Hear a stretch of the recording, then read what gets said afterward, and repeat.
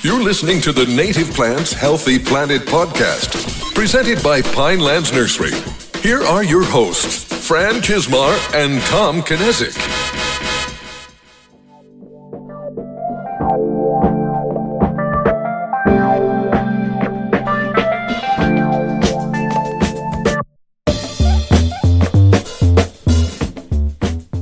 We have some really exciting news today. Welcome back to the Native Plants Healthy Planet podcast presented by Pinelands Nursery. I am Fran Chismar. And I'm Tom Knezik. First, welcome to our Earth Day episode. That's right. Fran, do you know how old Earth Day is? I do, but only because you mentioned it earlier, so I'm not going to... I did not know before you mentioned it in the office This earlier. is the 50th anniversary of Earth Day, so super exciting. I would not have guessed that it was that old. Me neither. But then again, when I look at it and say, oh, it started in 1970, I still feel like that wasn't that long ago. I wasn't alive yet, but that was the year I was born. It doesn't seem like it was that long ago. I don't remember it as a kid. I don't remember, but I was a kid. But I don't remember going to Earth Day festivals or anything like that. I don't remember it being a thing. Yeah, but it's 50 years of promoting environmental protection and why the environment's so important and why we need to protect it. So, but anyway, going on to our big news, we got an email the other day that we broke into the top 25 of Science and Nature podcasts on Apple Podcasts. Wow, I was not expecting that. That was really surprising. Yeah. Like we've been saying, we were impressed with how many listeners we were getting, but we didn't think it was top 25 worthy. And probably less than 50% of our listens come from Apple, from Apple Podcasts. I want to say maybe like 40% of our listens come from Apple Podcasts. So to be ranked 25th, I think at like all time we're ranked like 50th already. We were pretty high, which I was surprised by. But that's a big thank you to all our listeners and followers for making that happen. You're a part of our success, or moderate success. Honestly, the whole thing is very humbling. And Tom and I have talked about this on numerous occasions. I don't know if we necessarily have talked about it on the podcast, but the number that we were hoping, the number of listeners that we were hoping for, we were willing to go a lot less than what we have and to be happy. So the response has been, like I said, very, very, very humbling, especially after only 2 months. So we appreciate all the new listeners. Welcome. We have some more new states: Arkansas, South Dakota, and Mississippi. Wow. We're down to, we only need 13 more states before we have nationwide dominance. Also, we do appreciate the 5-star reviews and the very well-written review from NC Patrick. Thank you so much for leaving that on Apple Podcasts. For the rest of you, please make sure you like, rate, and follow us. Actually, right now, do it. We're going to pause for just a moment so you can do that. All right, and we're back. So after a month of voting, we finally have a winner of the Native Plant March Madness contest we put on, and Highbush Blueberry smoked Purple Coneflower at the end. It wasn't even close. I got to tell you, I'm really happy about that, and I know this is really going to sound like sour grapes, but and that's because Purple Coneflower beat out my pick to win the bracket, as well as that plant was also my favorite plant. I had Iris Versicolor pick to win, and Echinacea beat it out the first round. But I just want to point out, just for the record, that Purple Coneflower isn't even native to New Jersey. It's an introduced native. It's not a true native. If you look at USDA and Bone Apps and all this thing, it lists it as a native, but all the states around New Jersey, it lists it, at least on Bone Apps, as an inventive plant. Yes. That was kind of introduced there, and if you really look at its core area, it's like Missouri, Arkansas, Illinois, I think, and once you get outside of that main core, it seems to get a little less common from there. Awesome. So you're saying it doesn't sound like sour grapes? You still sound like a sore loser. That's fine. But the voter was nationwide, so we don't know where these people were voting from that beat Iris Versicolor. That's fine. That's fine. I'll take it. But anyway, back to our friendly wager. I'm probably going to wait for the milkweed shoots to start coming up. I've really wanted to cook them the last few years, and you're going to be my guinea pig for when I actually cook them. All right. I will have my EpiPen ready just in case. And I think we should actually we should make it a grand event. Maybe we can – how about we invite some of our past guests in to sample this? Like not new guests. We'll have past guests come in maybe 2 guests because we can do up to 4 people, and we can all try it. Yeah. And hopefully this time's up within the milkweed shoots are actually coming up. And we might have to do milkweed pods or something in the fall at the rate we're going. But that's fine. I'll take that. But anyway, how was your social distancing weekend? It was really good. It's funny because I've mentioned the last podcast and part of it's because we've had so many guests that are birders that I have becoming more and more interested in birding. And when I got to my fiance's house on Saturday and I walked in, Agatha had her foyer filled. Now, I hadn't mentioned this to her. She had her foyer filled with new bird feeders and bird feed. And I was just kind of shocked. So she, in plural, like bird feeders, like it was a bunch. So she had been printing out information for her son on his bird study merit badge for Boy Scouts, and she started becoming, as she was reading it and printing it off, she became so interested that she went out and bought all this stuff. So we actually spent all weekend trying to identify birds by sight and then just by sound. She actually, her property actually backs up to a bird sanctuary, so designated. So we did pretty good with the sound. Surprisingly, we were able to do 5. And which birds were they? All right, so I think some of them were easy just because blue jay, cardinal mating call, the mourning dove, those were the ones. Some of them we had to listen and then kind of research because we couldn't see where the sounds were coming from. But the black-capped chickadee, and my favorite, the white-throated sparrow. And the funny thing is I don't remember hearing that until this year. And Suzanne, our president, actually said the same thing. She was mentioning that she heard a bird singing, and she was enjoying it when I played the sound. She's like, "That's the one." So it's just something that's really we hadn't heard before. So we were getting really excited. We're excited about the bird sanctuary in our backyard and getting to experience that. And it's, that's one of the things to be thankful for with the social distancing. You wonder if you've never heard it before because you were too busy. Now that you had time and you were paying attention, you actually heard it. So it's a great place to observe. And now she's officially obsessed. So Agatha actually changed her Facebook bio to novice bird enthusiast.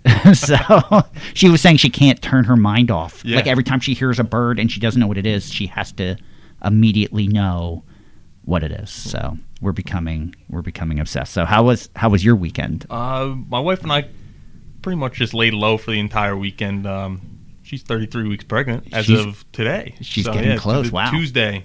I don't even know the date anymore, but but as of today, she's 33 weeks pregnant. Wow. And we're getting to the point where we don't want to travel too far. Gotcha. Not that we have anywhere to go anyway, but we did some good practicing of lounging on the couch and nice staying inside. But enjoy these moments because your life's about to change in a good way. Your life's going to change drastically. Yeah. But we did get some stuff done around the house and got a little yard work done. And then Sunday night I went out and did some bird listening of my own and was scouting for turkeys and trying to find where they roosted. So, and it's just amazing, especially with the lack of cars going down the road, how quiet everything is, but how alive like the wildlife and just spring is. Like a spring evening is not quiet at all if you can drown out the cars. I'm wondering how much the wildlife population or habitat will change after all this, since there's less human interaction with these their habitat areas in good ways and bad ways. I'm sure too. Exactly. It's funny how much more you notice when you're in tune to it. I've been enjoying that myself. Yeah. But anyway, it's time to introduce our guest. So as everyone knows, monarchs have been in decline for quite a few years now. And this has to do with a variety of things. One of the main reasons is a lack of breeding and foraging habitat, especially with milkweed. Monarchs need milkweed to lay their eggs on, and that's what their caterpillars eat. And because there's not as much milkweed out there, there's fewer monarchs, so they just don't have enough places to lay eggs. And there's a lot of organizations trying to do something about this. And we're lucky to have one of them on. It's a organization called Monarchs in the Rough, which is a joint effort between Audubon International and the Environmental Defense Fund.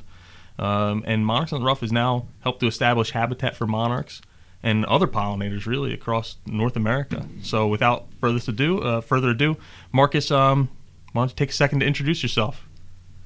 Hi, thanks, Tom. Thanks, Pat, for having me. My name is Marcus Gray. I'm the Director of Conservation Initiatives at Audubon International. So I manage our landscape level stewardship programs like Monarchs in the Rough, our pollinator initiative, but also our raptor relocation network that's moving birds of prey from airports to relocate to avoid aircraft collisions and other projects like that.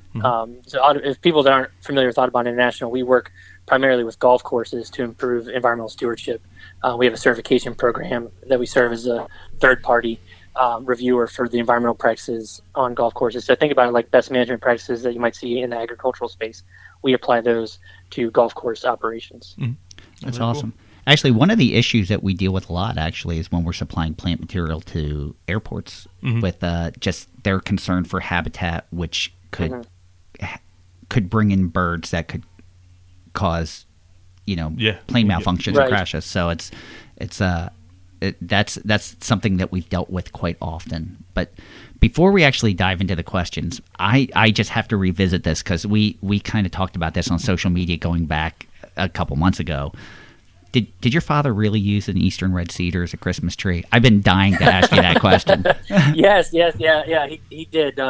He grew up in north central Missouri, and that was sort of like the only option at the time. In the 50s and 60s. They didn't really have the opportunity to go to a tree lot and purchase one, so they would go out to the pasture and cut one and bring it back to the house. Smell didn't bother them at all? No. I guess you learned to love it. It smells like Christmas. It is. Yeah, it's what you're used to, right? It's all what you're exposed to. But no, the big thing for me is when they dry out, they get so prickly. So I'm not too big of a fan of them. But that is what they used growing up. So yeah, he's a big fan. Before I worked at Pinelands Nursery, I worked at Princeton Nurseries, and one of my first jobs there was I was the brokerage manager. So I would travel around 3 to 4 months of the year just purchasing plant material to resell. And I was down in Tennessee, probably like central Tennessee, like mid-December, and I was driving around with a nursery owner, and right in the middle of one of his open fields, there was someone digging an eastern red cedar out of his field, and it was the only tree there. It was growing wild, and he stopped. He goes, "Hold on, I got to go take care of this." So he goes out for a while, and then he starts walking back, and the guy starts digging the tree again. I'm like, is everything okay? He goes, "Yeah, that's my neighbor. That fool's going to put that in his house as a Christmas tree." I told him, if that's what you want to do, go for it. Well, you know what? It's funny enough. I went to grad school in South Dakota, so tree encroachment's a real problem in the prairie and things like that.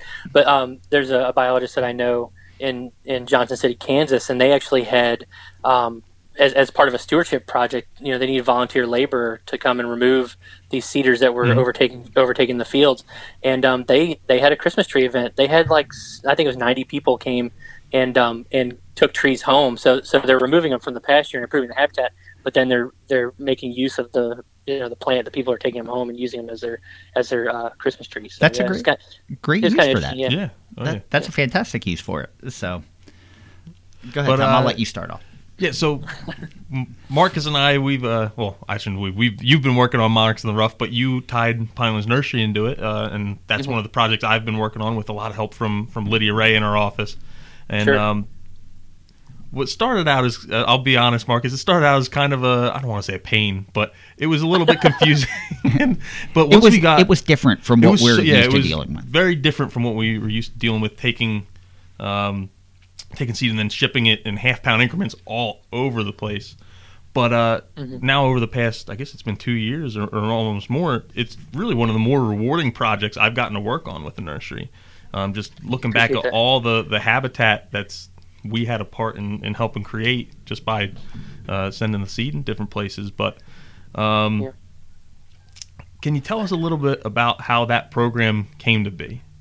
Sure. I mean, I think that the fact that there were some challenging aspects of it was not unexpected. From our point of view, we're relatively small staff. We're trying to have a big impact. Trying to have most of the funding go to the actual seed costs, rather than overhead and things like that. And trying to get as much good habitat on the ground as we can. And it's tricky. Yeah, it's part of the reason why this was challenging for you and others even is that it hadn't been done before. So, other seed distribution programs that you may have heard about, they would take, packets, say, at that level of seed, and ship around the country. And we learned some lessons from what others have done, mistakes that others have made in trying to make sure that we're sending the right seed to the right place.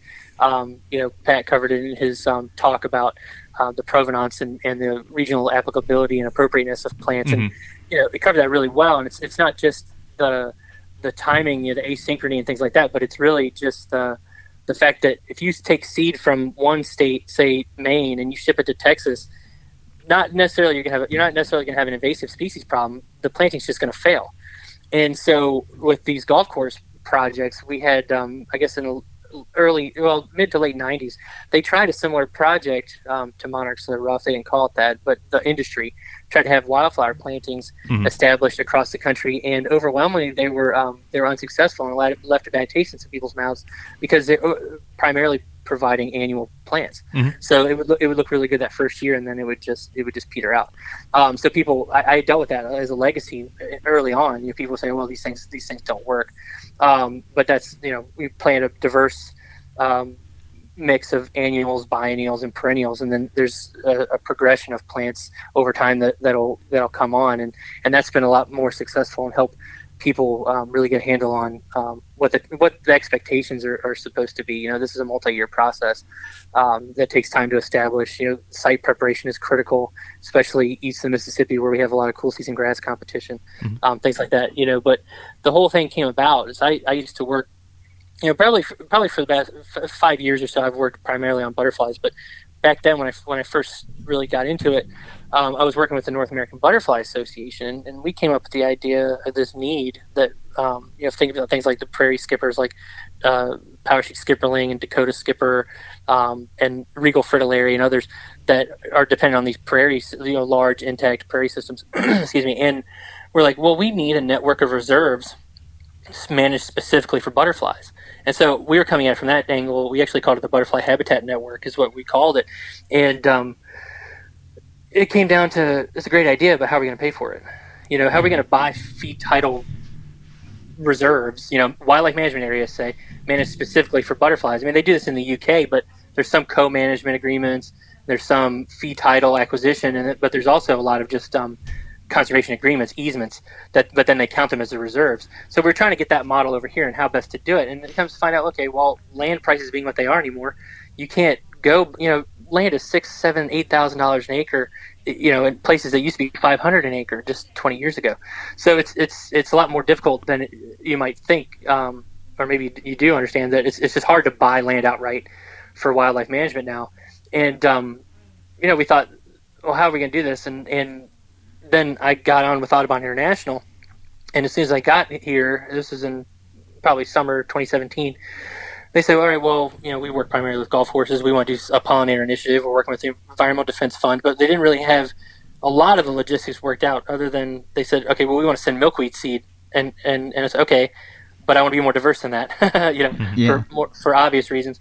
But then it's like, okay, well, how do we pay for that? But the beauty of the golf course idea is that, you run into a lot of problems with restoration projects with the riparian buffer or what have you, where you do the project and then everybody pats each other on the back and then they walk away, and 5 years later you come back and everything is chewed up by beavers or choked out with invasive plants. There's no long-term maintenance. Well, that's the beauty of these golf course projects is they have a maintenance staff and they have a budget that can keep an eye on these things and they can maintain them in the future. And that's really a novel aspect of why it's good to work with golf courses. So the idea morphed from actually owning the land to working with other people on their land, but having this long-term stewardship opportunity, as long as the course stays open and they are successful and like the planting and things like that. So I think it's been interesting how it's evolved into this voluntary conservation measure where we're providing and working with Pinelands and a couple other vendors to work with a continent-wide network. And that's a logistical problem, or way to attack the problem is it's a lot easier for Pinelands staff to talk to 10 other vendors than it is for me to talk to 25 vendors. You know what I mean? We're already talking to them. Yeah, so actually, it was one of the really beneficial things is some of the people that we didn't necessarily have a reason to talk to across the country. Well, that gave us a reason to talk to them, and now we've formed some really great partnerships and friendships with a lot of other seed vendors that are producing native seed all across the country. And, and that's the benefit, yeah. And it's scaling up. How do we get people to dovetail different programs? Because there's other golf course programs besides Monarchs on the Rough, and we're working with them too. It's like if a golf course wants to do, we provide an acre's worth of seed, say, but they have 5 acres they want to do. How can they piece together from other programs and do that? And then we've done some larger projects, as you're aware, as well. Also, or we work with Pheasants Forever and Quail Forever to provide the companion seed or the labor. They'll do a youth pollinator event and get volunteers out to do the planting, something like that. So it's all iterations of how things could look or what's going on depending on where you're at in the country. I some of the things that I think that are brilliant about the program is, when I first learned about it, I was like, golf courses, really? That's not, I think of that being more ecologically barren, but it's brilliant if you think about it, like you said, because you have someone maintaining it, you have the area for it to actually happen. I like that. I think it's diversifying a lot of these golf courses, a lot of people that spend time on golf courses to see some of these areas. But I think going with the half-pound increments allows your dollar to go so much further and get more people involved and stretch it further across the country. But also the provenance is important. It really is, because you can't just do one package of native plants that works everywhere. It just isn't. Right. And to Fran's point, it's and you've talked about other other organizations that tried to do this in the past. Probably the most famous one I remember is when Cheerios took the B off of their Honey Nut Cheerios box and then started sending out seed packets all over the country. And when it first came out, I was like, oh, they're really sending stuff from all over the place they're sending stuff from that's good for one area all over the place. And I was surprised to see the backlash that they actually got from it. While upset, I was a little bit upset seeing it. I was surprised that they got enough backlash that they pulled the program. So it's really important what you're doing with the sending local eco type stuff everywhere. And I was really impressed that you guys even thought of that while at first I might have been annoyed that I had to call all these people up. I was really impressed that was one of the things that was really important to the program. Because we, for the listeners that don't know, we specialize in more of a Northeast ecotype, and that's the main area of our business. And to do things right, if you're doing native restorations in other parts of the country, you should be getting that material from those parts of the country, or the seed source should be coming from that. I mean, it could come from us if we have that seed source, but we don't. Our seed source is more Northeastern. So we appreciate it from the standpoint that it's the right thing to do, that we're getting the seed from other vendors in the right areas to match up the correct provenance to the area that it's going. Well, and I think too, it helps build up a relationship between those vendors, say someone in Colorado or someone in Utah or someone in California, smaller vendors, say, it helps build those relationships so that they can help the course scale up over time, but then also help with this seed supply.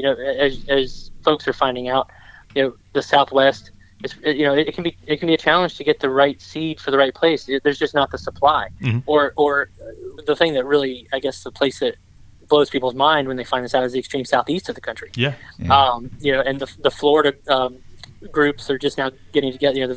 The producers are getting together. The native plant folks, they've got a collaborative going down there now where they're trying to improve that native seed supply and fulfilling orders and things like that. But yeah, that's been a relatively recent thing. If you were in South Georgia 3 years ago, 2 years ago, it was pretty hard to get the right seed. And places like you talk about whether coneflower is native to New Jersey. Well, common milkweed is considered a noxious plant, non-native and exotic in Georgia.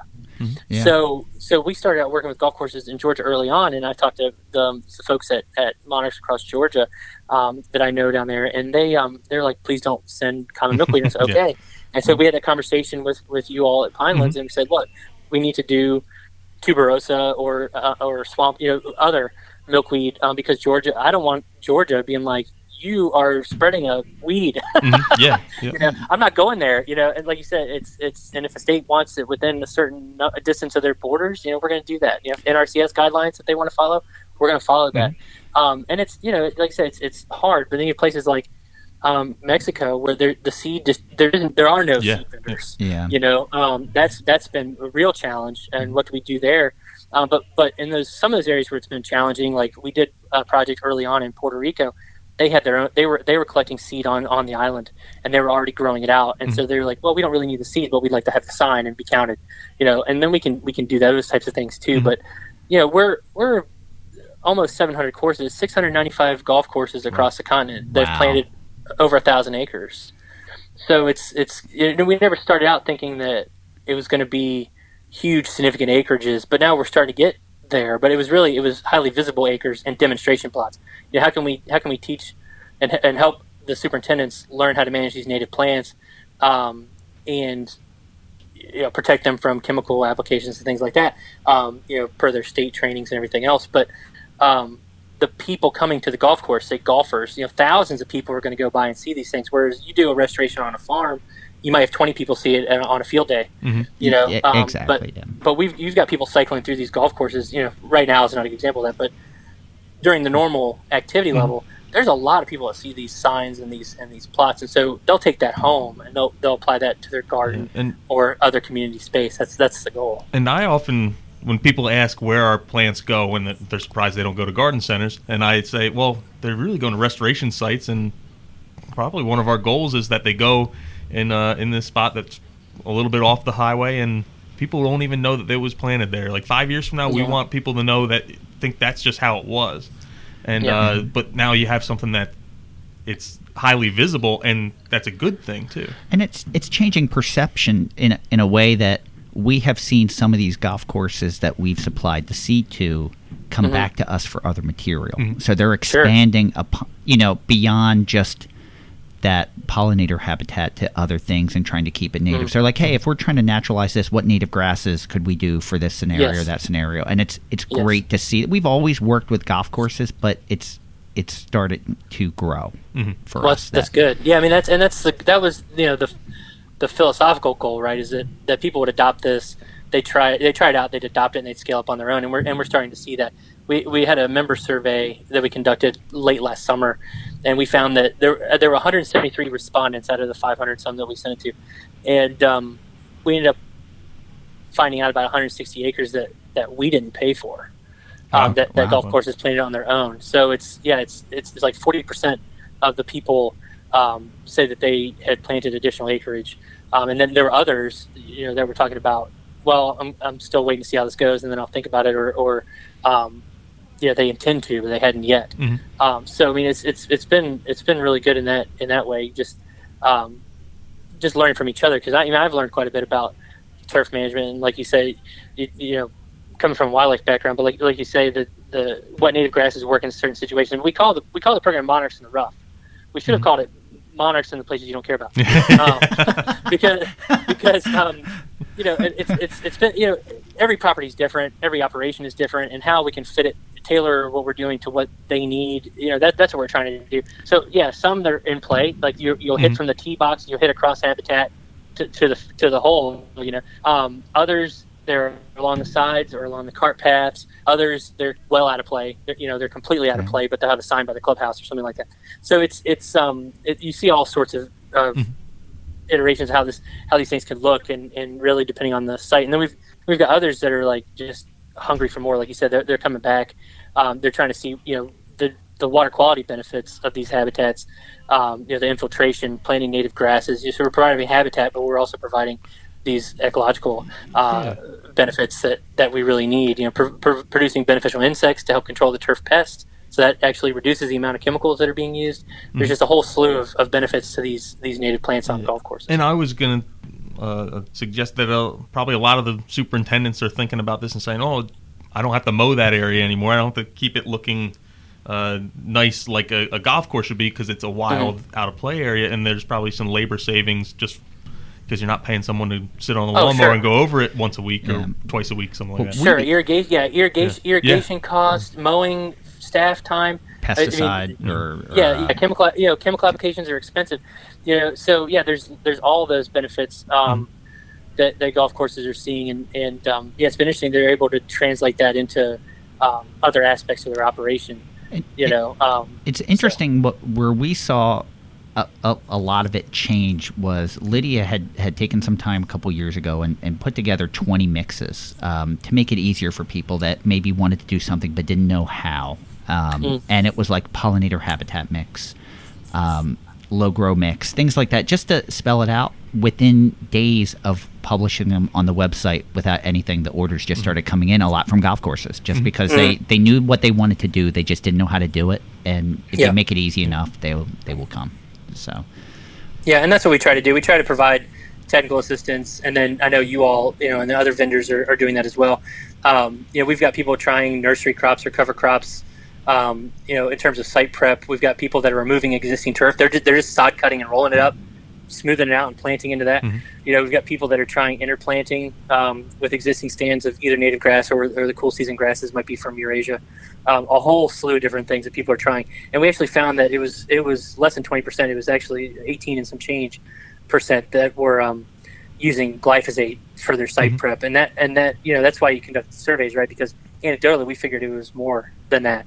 And kind of find out that people are trying other things. I mean, they're not putting newspaper down, or like, cardboard, like you see in some of the recommendations for like a lawn, a yard residential size project. But, if they're doing an acre or more at a time, they're trying different things. We've got a lot of people using prescribed fire, especially in the Southeast and the Midwest. There's a lot of prescribed fire. The Players Club, TPC, they own courses, they're associated with the PGA. And TPC Deer Run out in the Midwest, they're very much into prescribed fire, and what they do, they get it done for free because the local fire department needs to do their brush fire trainings every year, and so they get the burn conducted for free.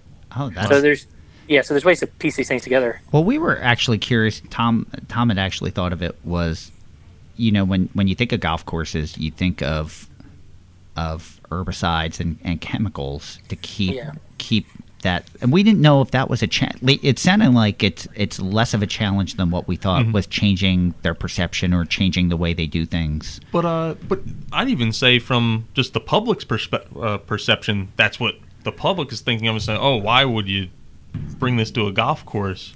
But you make it sound like it's not just bringing pollinator habitat. It's kind of like a whole change. I don't want to say lifestyle change, but whatever the correct word would be for in that place. Yeah, the paradigm shift is my delusion of grandeur.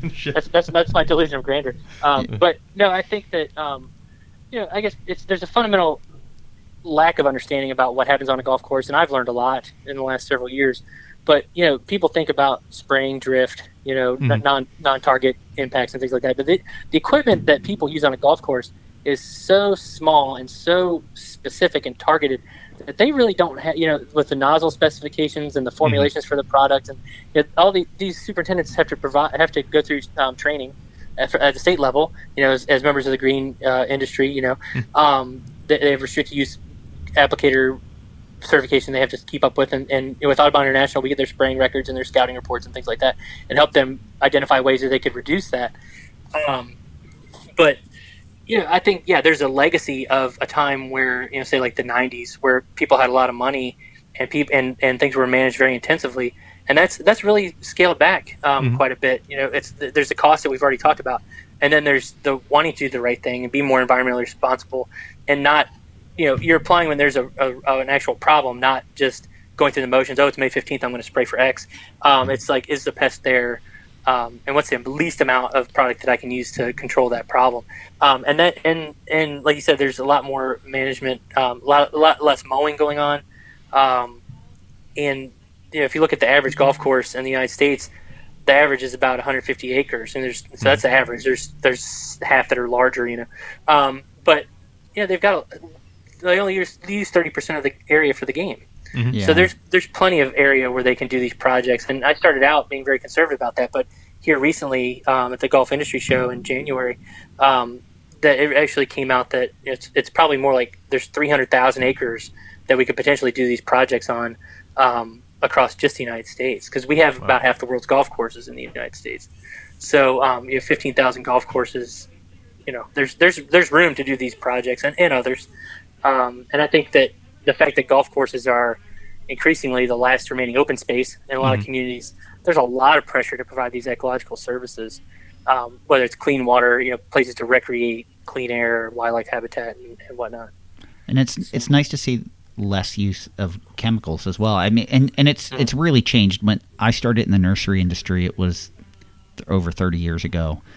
I don't even know if I told you this, Tom. So when I first started, the Monsanto rep would come around when he was trying to sell Roundup. He would actually drink a shot of concentrated Roundup to show you that it wasn't harmful. And I look back at him like how uninformed he was. I wonder if he's even alive. You know what I mean? Like because I can't imagine how many shots of Roundup this guy drank. And it's just nice to see the shift. I don't think that's on the label. Follow the label, people. Exactly. What?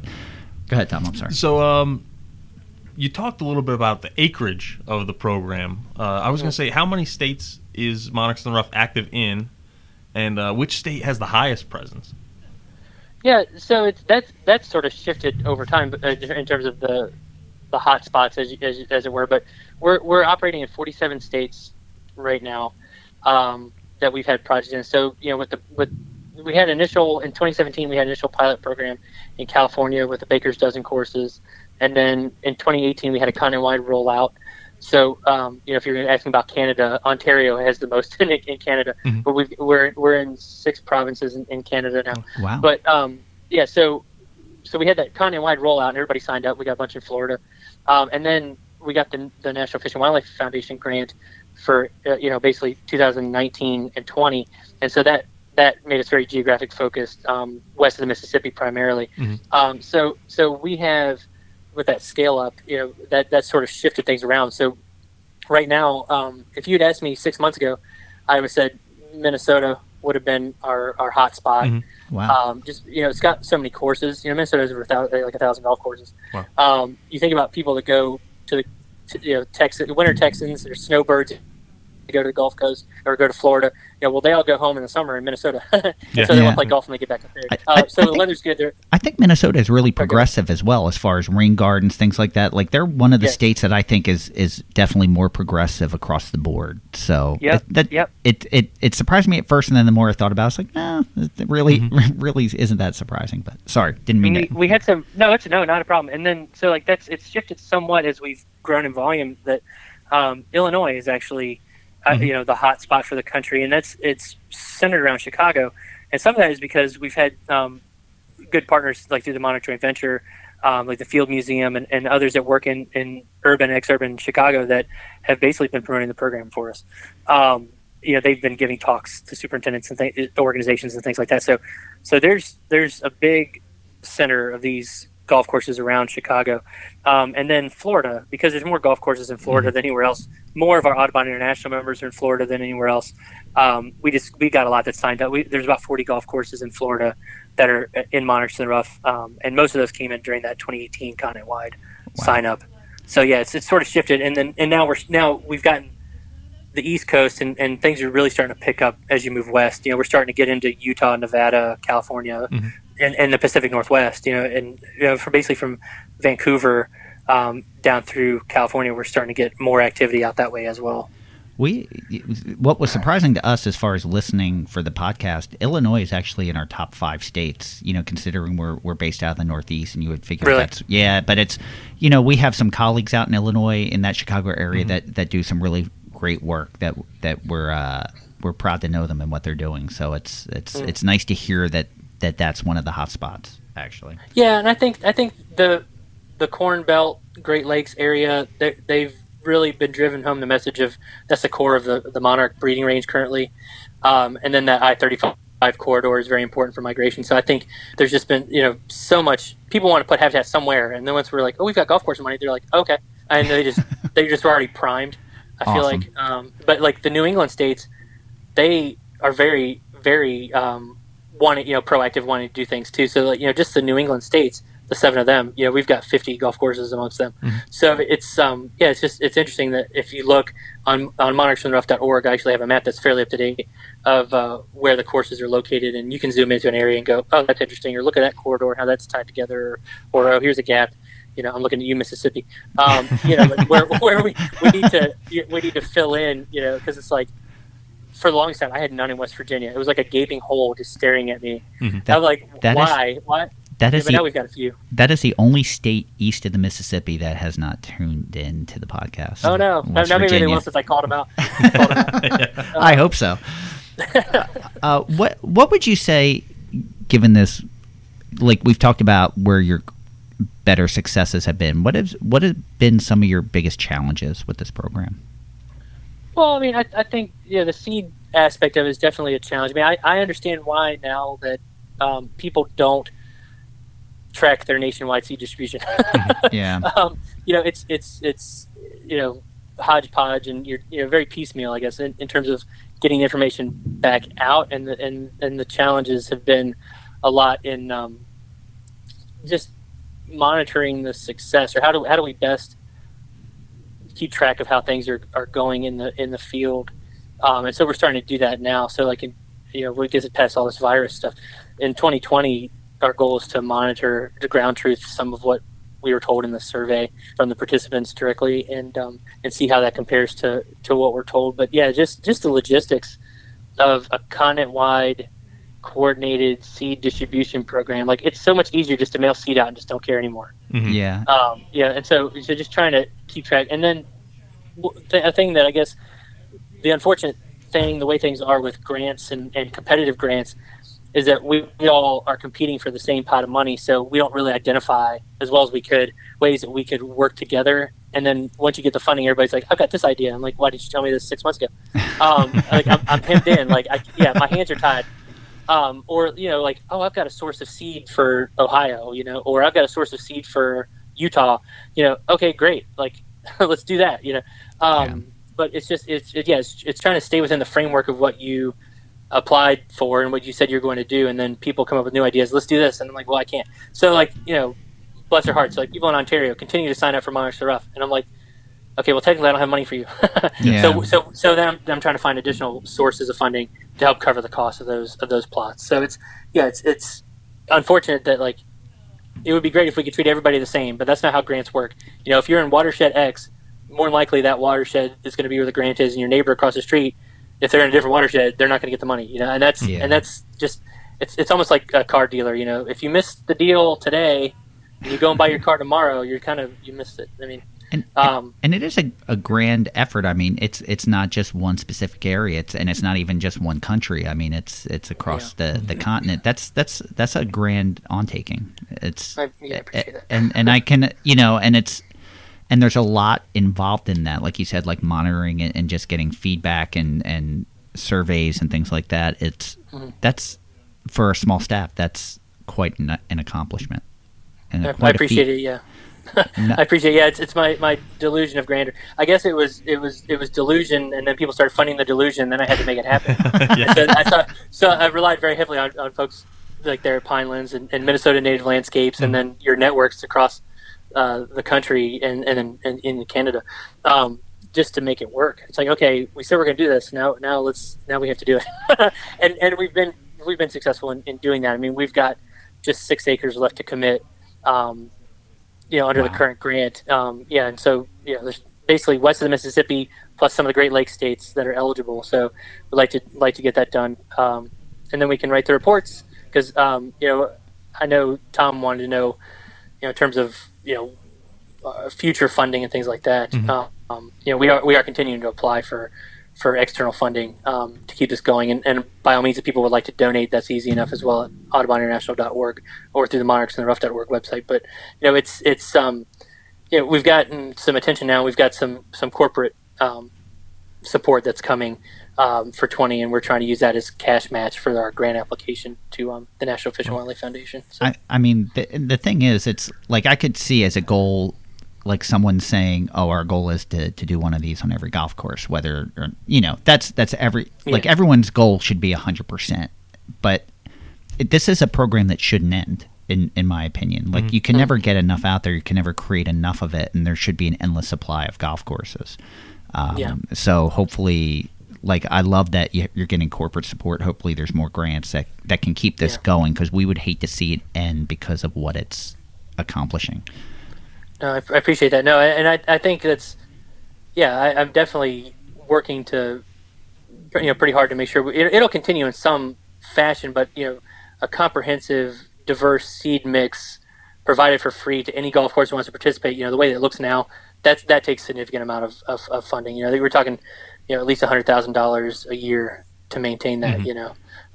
If it becomes, if say we get no further grant money, then it might look like, if we can get money for regional level, operations or something like that, or it'd be a member benefit. So if your golf course joins Audubon International, then we can provide milkweed seed or something like that. It just the way that it looks now isn't the way that it has to look, and may not always look that way. So it's we're open to ideas of how we can create synergies and scale up. And like you said, there's 15,000 golf courses in the country. There's hundreds of them that were doing this on their own anyway. Yeah. Without any help and learning things the hard way. And so we're trying to take the lessons that those folks have learned, the early adopters, the innovators, and distill that down for people that are just now getting into it. We're sort of past that initial, the early folks. Now we're getting into the bulk of people, and they're seeing how these things are working for their peers, and how can they tailor the planting to fit their operation. For some it might be, what it looks like for them might be a formal garden at the clubhouse. Mm-hmm. Others it might be 20 acres of native prairie restoration. I don't know. It just depends on the site. How do you recruit new courses into this program? Like what's the, I shouldn't say procedure, but how do you reach out to these courses to offer this to them? Well, oddly enough, things like we're doing right now, if we're talking on your podcast, listeners that hear about this will often ask me how best to approach golf courses in their town, or where they go spend the winter or something. Just direct people to monarchsrunoff.org and have them ask me any questions that they might have. But we go to industry shows, trade shows, and have a booth. I give a lot of presentations at those types of things, like at the Golf Industry Show in Orlando. Dave Kaplow from Eco Management, he's out on the West Coast, does a lot of native gruff grasses on golf courses. He and I taught a class to about 50 superintendents about these out of play areas, naturalized areas for golf courses. And then we had a webinar through the Monarch Joint Venture last month, and things like that. So we have articles that come out about the program, and then it's just social media, getting people to the website primarily. So it's been very grassroots in that way. They drag me around and make me talk to people. It's pretty much how that works. So you mentioned the Fish and Wildlife grant that is just about to run out, but one of the things that always intrigued me is that it was the states west of the Mississippi, and then was it Pennsylvania, Ohio? I don't remember them all. Yeah. How did they delineate what states were going to be included and what wasn't? Well, just for everybody listening that lives outside of our grant area, project area, I tried to get the whole country. So we started out with so the funders delineate their priority states. What those reasons are, I'm not privy to all the time, but most of them are based biologically, right? So you look at Texas, that's very critical for the southward migration for monarchs. Mm-hmm. And then you look at the Corn Belt in the Midwest. That's very important for reproduction these days. 80 to 100 years ago, it would have been shifted east, but with farm abandonment, everything's sort of shifted out that way. And so those were, and then the Western population, because it's doing so terribly. So there was an emphasis to want to do work out in California, Arizona, Nevada, out that way. And so those were from the funders themselves. So we started out, we picked 10 states within that project area that the priority areas that they identified, but we were getting so much interest outside of there. I went back to NIFLF and asked if we could expand that out, because otherwise Audubon International, we're just paying for it from other funding, internal mostly at that time. And so say like we were only able to provide milkweed, and I want a comprehensive planting. I'm trying to treat all these golf courses as the same as I can. Yeah. Because then it's apples to apples when we do compare what's going on the ground, what the plant response is, butterfly use, things like that. If you just plant milkweed or you plant 40 species, there's a big difference. So there's a big difference in the resilience of the stand. But anyway, so we started out, and with those 10 states, and I said, we're getting a lot of interest. Can I have the whole country? And they're like, you can have 28 states. And I said, okay. And so I'm still like, can I have the whole country? And they're like, well, you should probably pick, this current round. I was like, can I have the whole country? And they're like, you should probably focus on our priority states. I'm like, okay, fine. Okay. So, I mean, if they tell you what they want to fund, you better listen. Yes. So it's we're not changing our mission, or we're not changing how we're operating. There are things that we're working on. It's not mission creep. It's just tailoring what Monarchs in the Rough currently looks like to what they think it should look like. So I mean, it's been very successful in that way, and it's been very if we could have done it without the National Fish and Wildlife Foundation and people like it, all these other organizations that are too many to list that provided letters of support, but they're primarily Monarch Joint Venture members, other members of the Monarch Joint Venture. So that list is there online, but it's being able to scale up to the level that we have is really unprecedented, and like personally, it's my greatest conservation contribution to date. And so I think a lot of the program, and I'm very appreciative of people that are willing to try this, because like I said, it's voluntary. And it's impressive, and very rarely does anyone ever give money without wanting a say in how that money goes. Sure. But it all things considered, it may not have been exactly what you wanted, but you got a good portion, I think, of what you wanted, which I think is pretty impressive. We see constantly what people, the hoops they jump through for grants to make it work, and it's nice when the people that are granting the money have a little more space for you to work in. Well, I mean, part of the issue is like we didn't know when we started this. We didn't know what the adoption would have been. Yeah. So we were like, we started out, let's try to get 100 courses. After the initial pilot program, and let's try to get 100 courses, and then we got 250, and we're like, okay, wait a minute. All right, can we continue this? And then it was, okay, we're applying for this grant. Do you think we can sustain this amount of interest? And then now it's like, moot point now, 2020 hindsight. But now it's like, okay, well, now can we continue this? Yeah.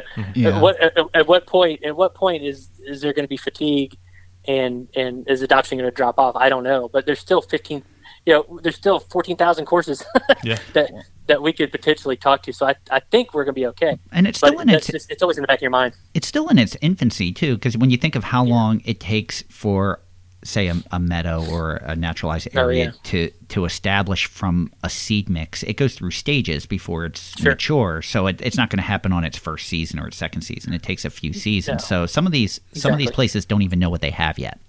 Exactly, and that was part of my challenge with the partner at the time that wanted to include monitoring more heavily than I had intended initially.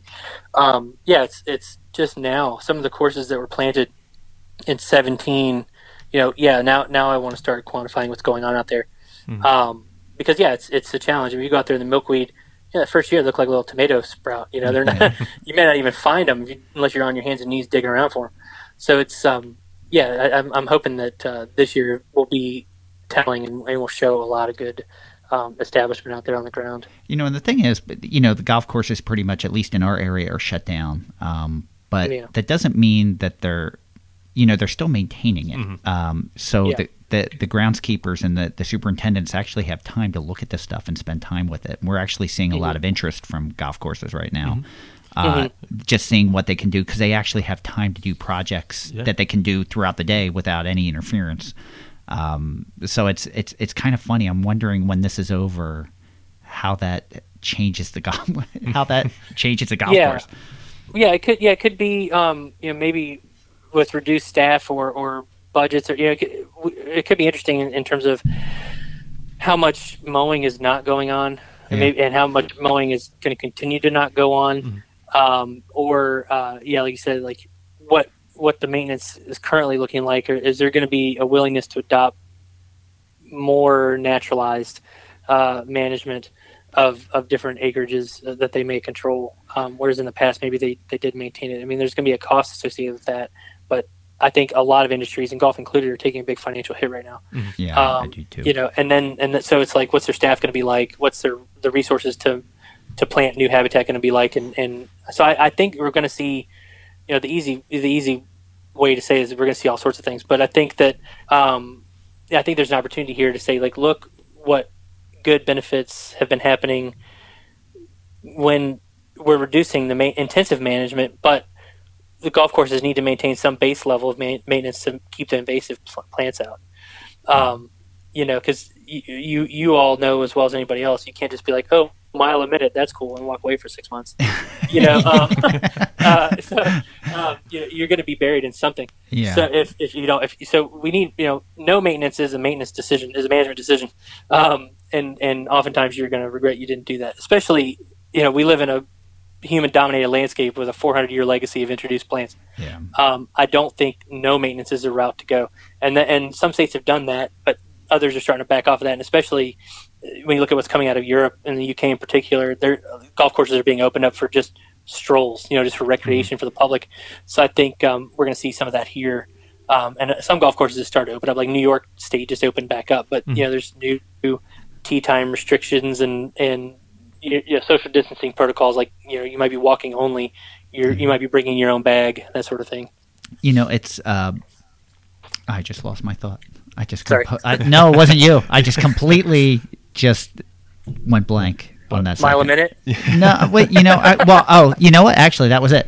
The invasives are such a huge problem, even not only obviously to existing forests and native areas, but especially newly planted ones or seeded ones, because there's so much more open area for them to take over, and the plants aren't old enough to really battle against that. So I could see maybe going to a lower maintenance once it's established, but especially during early establishment, you just can't adopt a no maintenance. I just don't see, that there's too many factors working against it. No, definitely, and like you said, it's a lot of the competition tends to be cool season grasses, but there's all manner of things that can blow in or that get disturbed. We have a protocol for establishment, and it's similar to what you see on the farm side of things. It's like, okay, you can scarify the site, but don't dig too deep. Because you're bringing up all these old weed seeds that were dormant. Yeah, very true. So and that depends on the past land use. As you all know, it's just like forestry. You can't walk into 10 stands and treat them all the same and expect the same result. It's just not going to happen. Yeah. You have to be adaptive. Yeah, you really have to observe that site and just see what's going to best fit that site.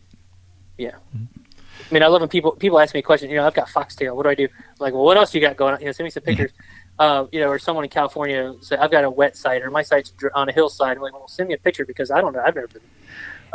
So I need to see what's going on. I mean, that's a challenge to me personally for this.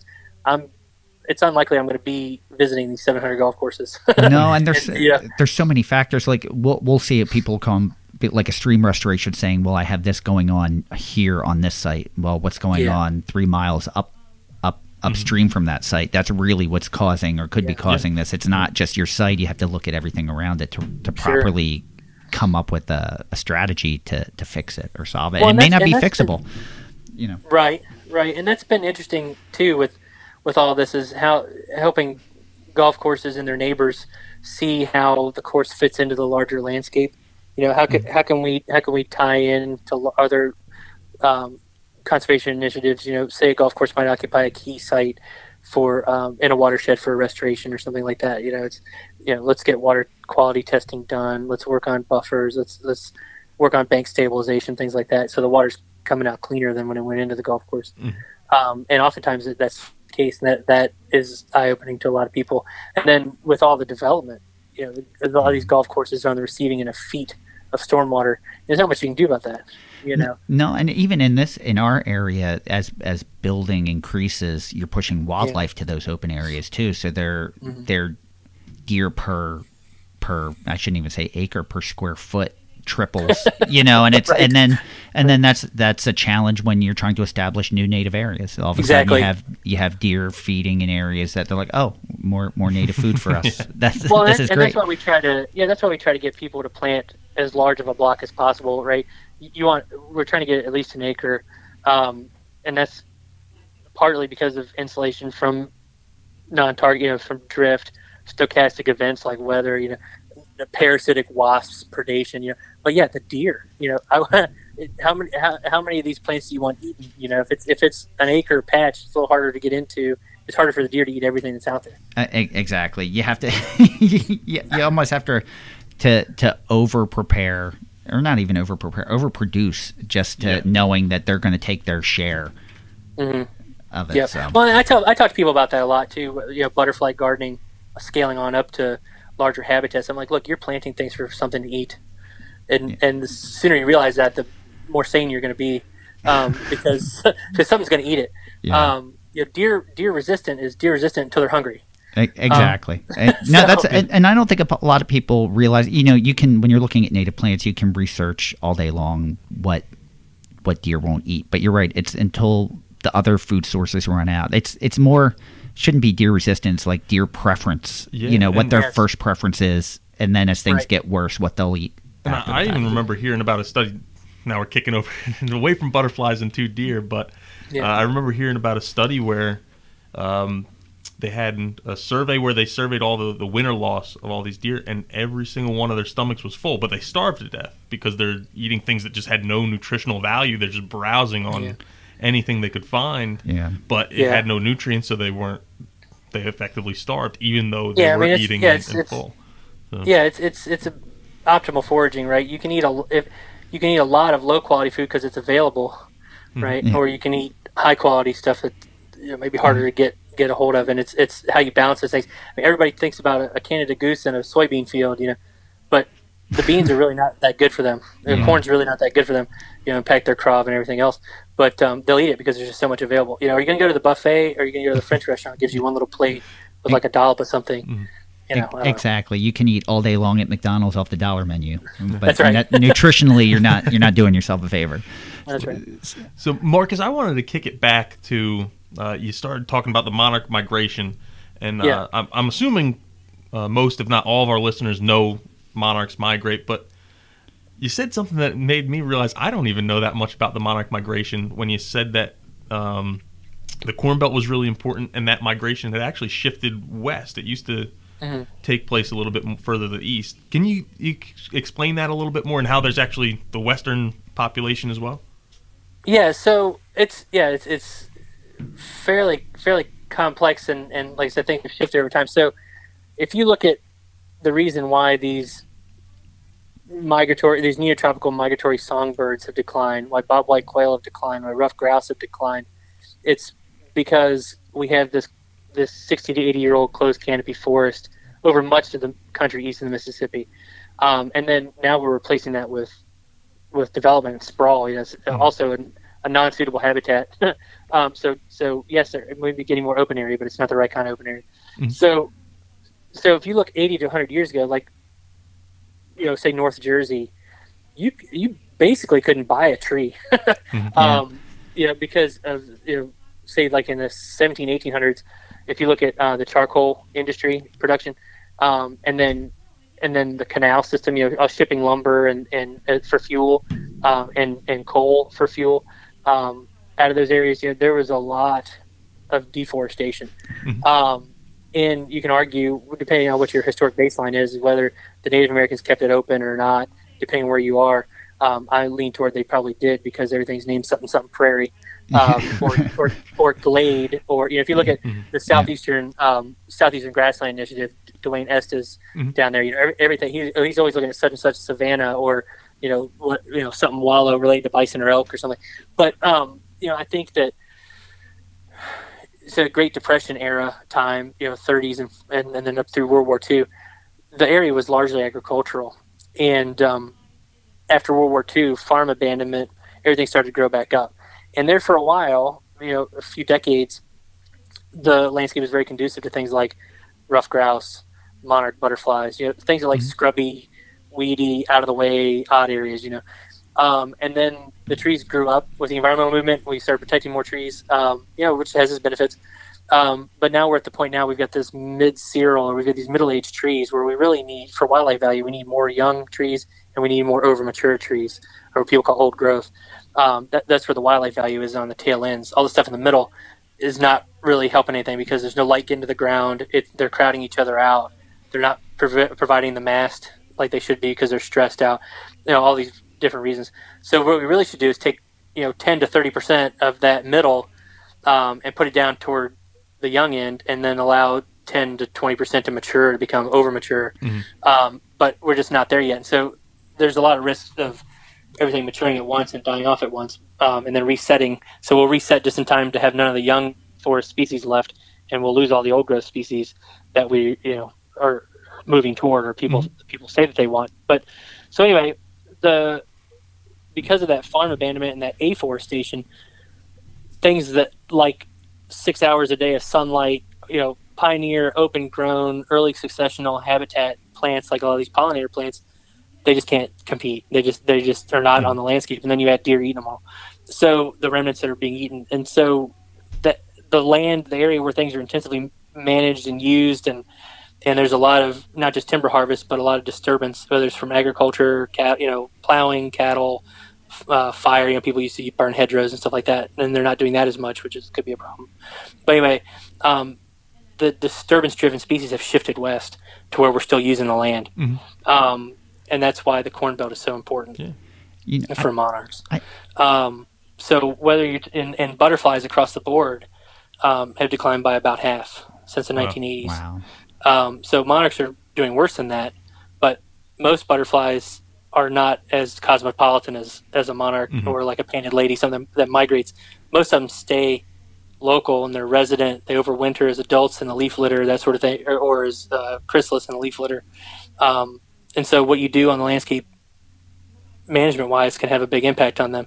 So we've reduced what were once broad, widespread communities, whether you're talking about the plants or the animals that depend on them, and we've reduced them to small remnant populations, and then now they're really susceptible to blinking out from either a catastrophic fire, invasive plant, chemical application, what have you, climate, what have you. There's lots of different variables and factors there, I guess, that could influence these things. I think part of the problem is with perception, is that we're at a generation that most of the damage has occurred a couple generations previously. So you grow up and this is what you know, and it is what, it's all you've ever known. But it's not that far back that the damage was done that made all these changes. When I think, what was it, the last passenger pigeon died in like 1914 or something like that. But you go back 20 years prior to that, and there were hundreds and thousands of them. But the forest that they thrived in no longer exists. Or for us in New Jersey, you go up to the Meadowlands and you think salt marsh, but originally that was all freshwater, and it was an Atlantic white cedar bog that the Dutch dammed to farm, and then everything died because it became brackish and became a prime area for invasives. So there's so many things that were affected. Even in New Jersey 20 years ago, there was a major shrub understory layer that no longer exists because of the building that have pushed deer into to certain areas. And but that's what this generation has only ever known. But we're not that far removed of what it's done to what I may have grown up with. It's really not that far removed. So it's got to be hard to change that public perception, I would imagine. It is, and it's sort of like if you see somebody every day, you don't notice changes, but if you go away for a while and you come back and they got a haircut. It's you're constantly immersed in it. The hardest thing to do is to analyze yourself. I agree. Where things that you're used to and you see all the time, because it's little changes over time, so you don't notice it. But I grew up around Richmond, just south of Richmond, Virginia, and I went away to school, and so every time I come back, there'd be like another 500 houses. Nobody else seemed to notice. Nobody else seemed to notice, but like the development was just running rampant. And every time I come back, there's like, what's going on? Like there's a new strip mall. Like why is this? Why is this happening? And but people that are in it, they just get used to it, and it's like a death by a thousand cuts. They don't realize it's going on, or they don't see it as big of a problem because it's not as drastic to them. The change isn't as noticeable. I think that's a great way to put it. But I think, in New Jersey, people just don't. You have to get somebody that was, say, a baby boomer or older, and ask them, like, how many birds were there around when you were a kid? They'll tell you there's a lot more than there were now. Yeah.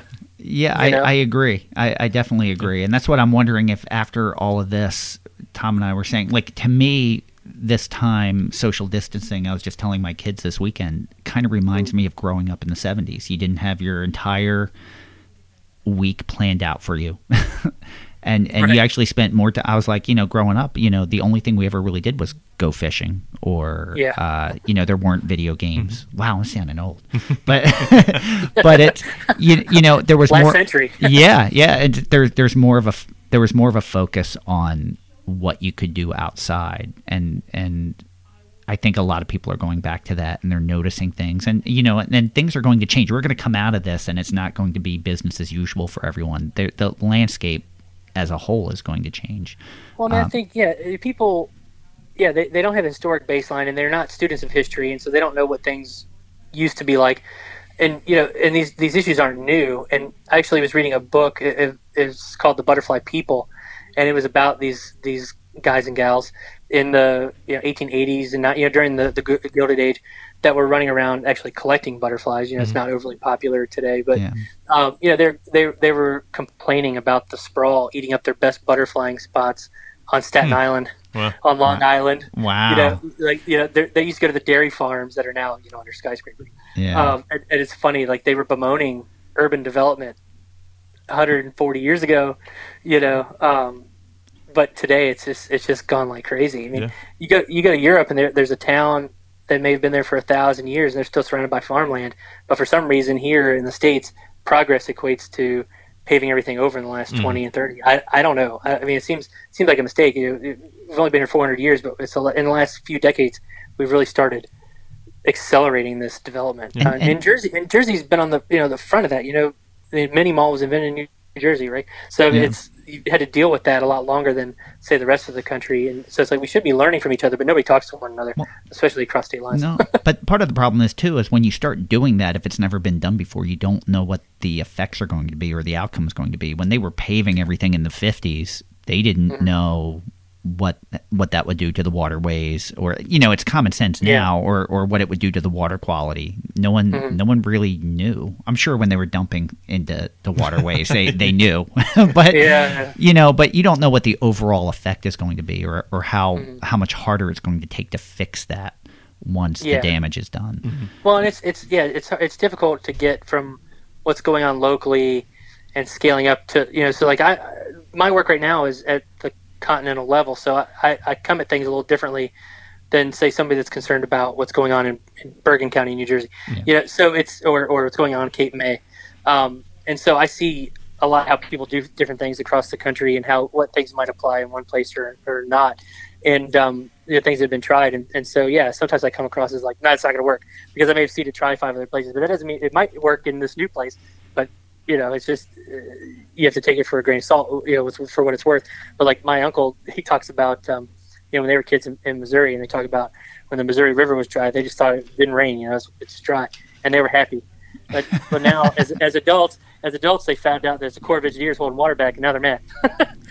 So it's ignorance is bliss, I guess, on some things. But we just don't know, or what you're told may not be what's really going on, or it's more complex than people are able to talk about. And that's these butterfly populations. It's not any one thing, but habitat loss is the major factor, right? And just being locally rare anyway, endemic, having a small range just naturally doesn't help you. But then when you go in and annihilate the habitat and put in something completely non-conducive to their reproduction, then people go, well, what happened? And there's a reason why the prime example of a butterfly that's gone extinct in modern times due to development is in California, where the habitat is very naturally fragmented and vulnerable to loss, because it's a very small area, very high endemics because of the way the topography is, and you come in and you start building houses, you just run the risk of causing things to blink out. Before you realize what's going on. No, and it's not just, hey, we destroyed habitat, let's put new habitat in. It's got to be specific. They were used to a certain thing blooming at a certain time, especially if they're migrating. And if you change that or alter that, that doesn't necessarily mean that they're going to feed off of that, or it changes everything. There has to be, you couldn't take away, like as a human, all of our food sources and then just introduce all new food and say, here you go. And here you go. Yeah. And just expect that everyone would survive. Yeah. Or it's, it's like you take crops that you produce over the summer and they disappear. And now you only have crops that show up over the winter, and it's like, what do I do? Well, that's why I think it's been very interesting when they applied the joint venture model, which is a bird conservation format, to monarchs, because and I think people need to think a little bit more about that too, maybe revisit some of the reasons why it's called the monarch joint venture, because these populations act a lot more like a migratory bird than other butterflies. You have to have the stopover sites, and you have to have the overwintering area. They have to have the wintering grounds, say, whereas most butterflies you don't really have to manage in that way. They're not crossing state lines like that. So it's a little different animal than what we're really used to. And so what we're at risk of losing is that migratory phenomenon. So I guess to go back and actually answer Tom's question is, start in Mexico, they overwinter in Mexico, and then they come up, spend the first generation in the deep south, which is actually what we're working through right now. The overwintering population that spent the time in Mexico is actually dying off now. They're young will colonize farther north, and you'll do that, and then the fifth generation in the fall will actually live longer and not reproduce, and will migrate all the way back to Mexico, and they've never been there. So it's sort of one of these things, like there's still things in nature we don't understand completely. So that's kind of cool. And then there's a population there in California that's will migrate from the Intermountain West and go to the California coast to overwinter, and then now Arizona and places like that. And then there's a resident population in Peninsular Florida that's there all the time. Oh wow! So so the more I learn about monarchs, it actually made me think of the bird, the red knot, with its migratory path. And for us in New Jersey, it's a stopover so it can feed on horseshoe crab. And as soon as the horseshoe crab population went down, how it affected the migratory path and just the overall numbers of red knot. It's people just don't think of those symbiotic relationships in nature sometimes. Yeah, well, I mean, you mentioned the passenger pigeon and the Carolina parakeet, and they're classic examples of like this extinction vortex. Where you get to a minimum viable population, and then it's just you set it in motion. You push the rock off the cliff, and it's just going to tank. And there may still be a lot of them, but now they're just sliding down that slope, and it's just really hard to recover from that. And things like red knot and the horseshoe crab, like that's a very delicate balance. It takes overabundant horseshoe crab numbers to have minimum maintenance level amounts of food for the red knot. And so that's sort of what's going on with the monarchs, is like how much milkweed do we need on the landscape to create a swell of population that's enough to withstand all the risks and all the mortality factors out there, whether it's predation, disease, getting hit by a car, what have you, and then surviving the winter in Mexico. So yeah, there's a lot of factors and a lot of variables, and it's hard to control. And like I said, I don't think that monarchs are going to go extinct. They've been introduced in New Zealand and Europe and Hawaii, and and then we've got resident populations. There will be monarchs, but what we're at risk of losing is this migratory phenomenon, where they're doing this multi-generational movement. It's not really a migration because they're not one individual is going and going back, but it's this multi-generational movement that we're at risk of losing. And that's important to save. So speaking of which, you mentioned certain ways that people can get involved, and you hear grant money, and people might think, oh no, they got the money taken care of. You don't. And people can get involved. What are some of the best ways that our listeners that are listening now can get involved to help? Well, I mean, for Monarchs in the Rough or for Audubon International programs generally, we're working on water quality and education outreach and all these different initiatives. Just tell people about Audubon International, Monarchs in the Rough. The websites are just those, same name, audubоninternational.org. And you can see what we're doing and how we work with golf courses and others to improve their environmental stewardship. And in terms of Monarchs in the Rough, we're looking for people to serve as volunteer monitors. Once we get through the social distancing aspects of what's going on this spring, I think we'll have some time, providing everything continues to calm down, into August, September, October, where we can still go out and we can count milkweed stems. They may be senescent, but they'll still be there, and hopefully we'll be able to get some monitoring, maybe still some butterflies on the southward migration at least, sort of start to quantify what's going on out there. Anyway, so people can help be volunteer monitors through the Monarch Joint Venture to get involved with that, the Integrated Monarch Monitoring Protocol. And there's also just, reach out to golf courses, tell them about the program, tell them how much you appreciate the work that they are doing, say if they're already in Monarchs for the Rough, or other environmental stewardship programs. It's just get out there, see what's going on in the golf course, learn about what's going on in your community, and come at it from a collaborative angle rather than combative. I mean, start that conversation and don't be accusatory, but try to find out what's going on and educate yourself about these different practices. And the golf course superintendents are good stewards of the land, and they want to do the right thing, and they do care about the land that's under their care. So knowledge is power. Yeah. So we're definitely going to, on our website after this, when we publish the broadcast or podcast, we're going to list the links, your links under that, so people will know where to find you and how to get involved. So do you want to ask? Now this is the obligatory last question of the podcast. Okay. And I don't think I included this on the list I sent you too. But thanks a lot. It's always the last question. Yeah, we're asking everybody, what is your favorite native plant? / you can include a bird if you want to. Yes. That's our new rule. Yes. Everyone's like birds, so we let them pick a bird. Well, I mean, you couldn't ask me what one of the other 724 species of butterfly are the Mexico or monarchs for Mexico. I like any remnant stand of a wild population of something. I think that's interesting. To be walking around the woods and be like, oh, look at that. But mountain mint is a pretty good one for me. I like that. I mean, it's a magnet for a variety of different pollinators. But I like the usual suspects, especially the ones that we've been using in our mixes, Tom. But I like butterfly weed, and I like Monarda, Fistulosa. So I mean, there's a lot of good plants out there that are just butterfly magnets that people can put on their property to help these things. I mean, you're talking about things that people can do. Just plant a small butterfly garden in your yard. We talk about golf courses and how much space that they take up. That's 2.3 million acres. Well, there's 45 million acres of residential lawn. So we really need to start working on that. But anyway, favorite bird. I am a fan of bobwhite quail. But again, let's pick underdogs that are tanking. Bobwhite quail. So it won't be around long the way that things are going. But no, I think that a lot of this, upland game bird habitat and butterfly habitat, new tropical migratory bird habitat. If you read what Doug Calamay writes from the University of Delaware about, how many caterpillars it takes to raise a chickadee brood and things like that.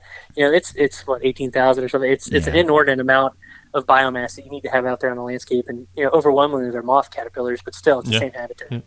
And the beauty of butterflies is that they're wildlife that you want around your house. They don't sting, they don't bite, nobody's allergic to them.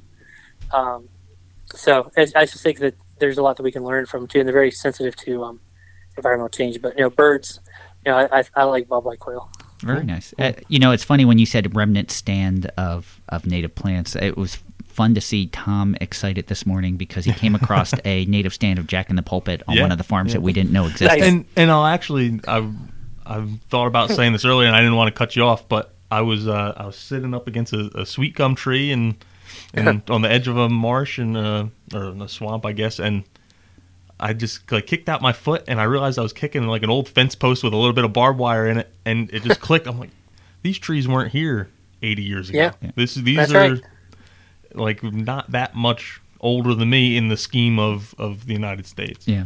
And it's amazing how it's something that it's always been there as long as I've been alive, but it wasn't there really that long. Yeah. So That's right. But, so we're wrapping up here. I know when we were emailing the other day and you were saying, "Oh, how am I going to fill an hour?" Well, we went almost an hour and a half. Hour and a half, yeah. So, almost. All right. But you pulled it did out. good. We did. But we just want to give you, if you have any final thoughts or just one last thing you want to get off your mind, now's your time. Yeah, I mean, I just want to bring it back around and reiterate what y'all were talking about in the beginning. It's Earth Day tomorrow. It's Earth Week. everybody's trying to figure out something to do, social distancing wise. And I think gardening is just a good thing to get outside, get your hands dirty, and do something good for the environment there locally at home. So. Awesome. Fran, how about you? I say this almost every episode. The amount that I learn, I just feel so privileged to work with such fantastic people in this industry, and not just one aspect. It's not just trees. It's bees. It's butterflies. It's so many aspects, and every day, every podcast, I learned so much that it's overwhelming almost. So it's I just thank you for for sharing so much knowledge today, and I hope our listeners got as much out of this as we did, because every episode for me it's life changing almost. Yeah. Well, thanks, Fran. Yeah, I appreciate y'all having me on, Tom. Yeah. Fran, it's been great talking with you, and look forward to catching up. Yeah. Maybe this summer, come down and see the wildflower. Yeah, we would love this. I'm definitely, I picture each of these podcasts as making a new friend. So, so definitely we have to have you to the nursery, and we can spend some time. So, and the last thing, I guess my final thought was, I was really glad that you brought up Dwayne Estes and Southeastern Grasslands Initiative, because he's quickly, just over the last year or two, become one of my favorite people to follow on Facebook. He just has a way, maybe it's the accent, his southern accent, where he has a way of describing how important these native habitats are, not just to wildlife, but to people as well. And he was one of the first people that really taught me that it isn't just about planting trees, it's all different plants. There's so much of a focus on reforestation. Oh, you buy our mattress, we're gonna plant a tree. You buy our shoes, we're gonna plant a tree. And there's so many other plants that provide so much different wildlife value, and sometimes even more wildlife value than these trees do. And that's another part of his message that he really promotes. I guess, Southeastern Grasslands Initiative. He's not. He's talking about grass, not trees. And it's good. It's good to know that there's other people that randomly stop on the side of the road to look at flowers too. Yeah. And I will point out, I was talking to him on the phone a couple months ago, and I was telling him to hook up with you guys if they had any prairie remnants that were on golf courses, because they could expand on them through your program. Nice, So. But no, I appreciate that. Yeah. No, it's all well good, and you bring up a great point though. Just quickly that. We're doing these in a former life. We're doing these riparian buffer plantings, and a good person to talk to if you haven't recently. They're talking about the native grass and 4 benefits of riparian buffers being non-trees is actually John Park at New Jersey Audubon. Yeah. We're not affiliated. They're both independent Audubon organizations, but John is very much into the not trees around the riparian buffers. He's on our list of hopeful future guests. Yes. So, yes. Well, good. But, if you can pin him down. Good luck pinning him down. Yeah. We deal with John, so yeah. But anyway, thank you guys for joining us today. We hope you enjoyed listening to Marcus Gray and learning about monarchs in the rough. If you're a golfer or know a golfer, we hope that you share the details of this program with them, especially now because there's only 6 more acres to commit, so you got to act fast. Yeah. But thank you guys for listening to the Native Plants Healthy Planet podcast presented by Pinelands Nursery. Can we say who the next guest is? Oh, yeah, go ahead. Go ahead. No, go ahead. I'll let you introduce. Well, I don't want to mispronounce his last name. Either do I, because I don't know how to pronounce it. But we're going to surprise you guys. When he comes on, you'll be surprised. Yes, I'm excited about this next guest because to me, he's a rock star. Yeah. So I'm really excited. We'll share it with you, Marcus, after we're done. Good. So we want to thank Stephen Marr again for our theme music. You can follow us on Twitter at Pineland Nursery. You can follow us on Facebook at Pinelands Nursery NJ, Instagram at Pinelands Nursery, and you can follow our YouTube page, which is Pinelands Nursery as well. You can listen to the Native Plants Healthy Planet podcast directly at www.nativeplantthealthyplanet.com. You can also listen to the podcast on Podbean, iTunes, Spotify, or iHeartRadio, Google Play, Stitcher, TuneIn, YouTube, or you can just ask Alexa to play the Native Plants Healthy Planet podcast. Make sure you like, follow, and comment on or give us a review. 5-star reviews only. Yeah, yes. And we're aiming to get in the top 10 on that Apple Podcast list. So. It's feasible to me. It's right around the corner. Yeah. After this one, this is going to be the one that pushes us over the top. Yes. So thanks again for joining us. I'm Tom, and I am Fran. Thanks again, everyone. We will see you next time, and until then, keep it native.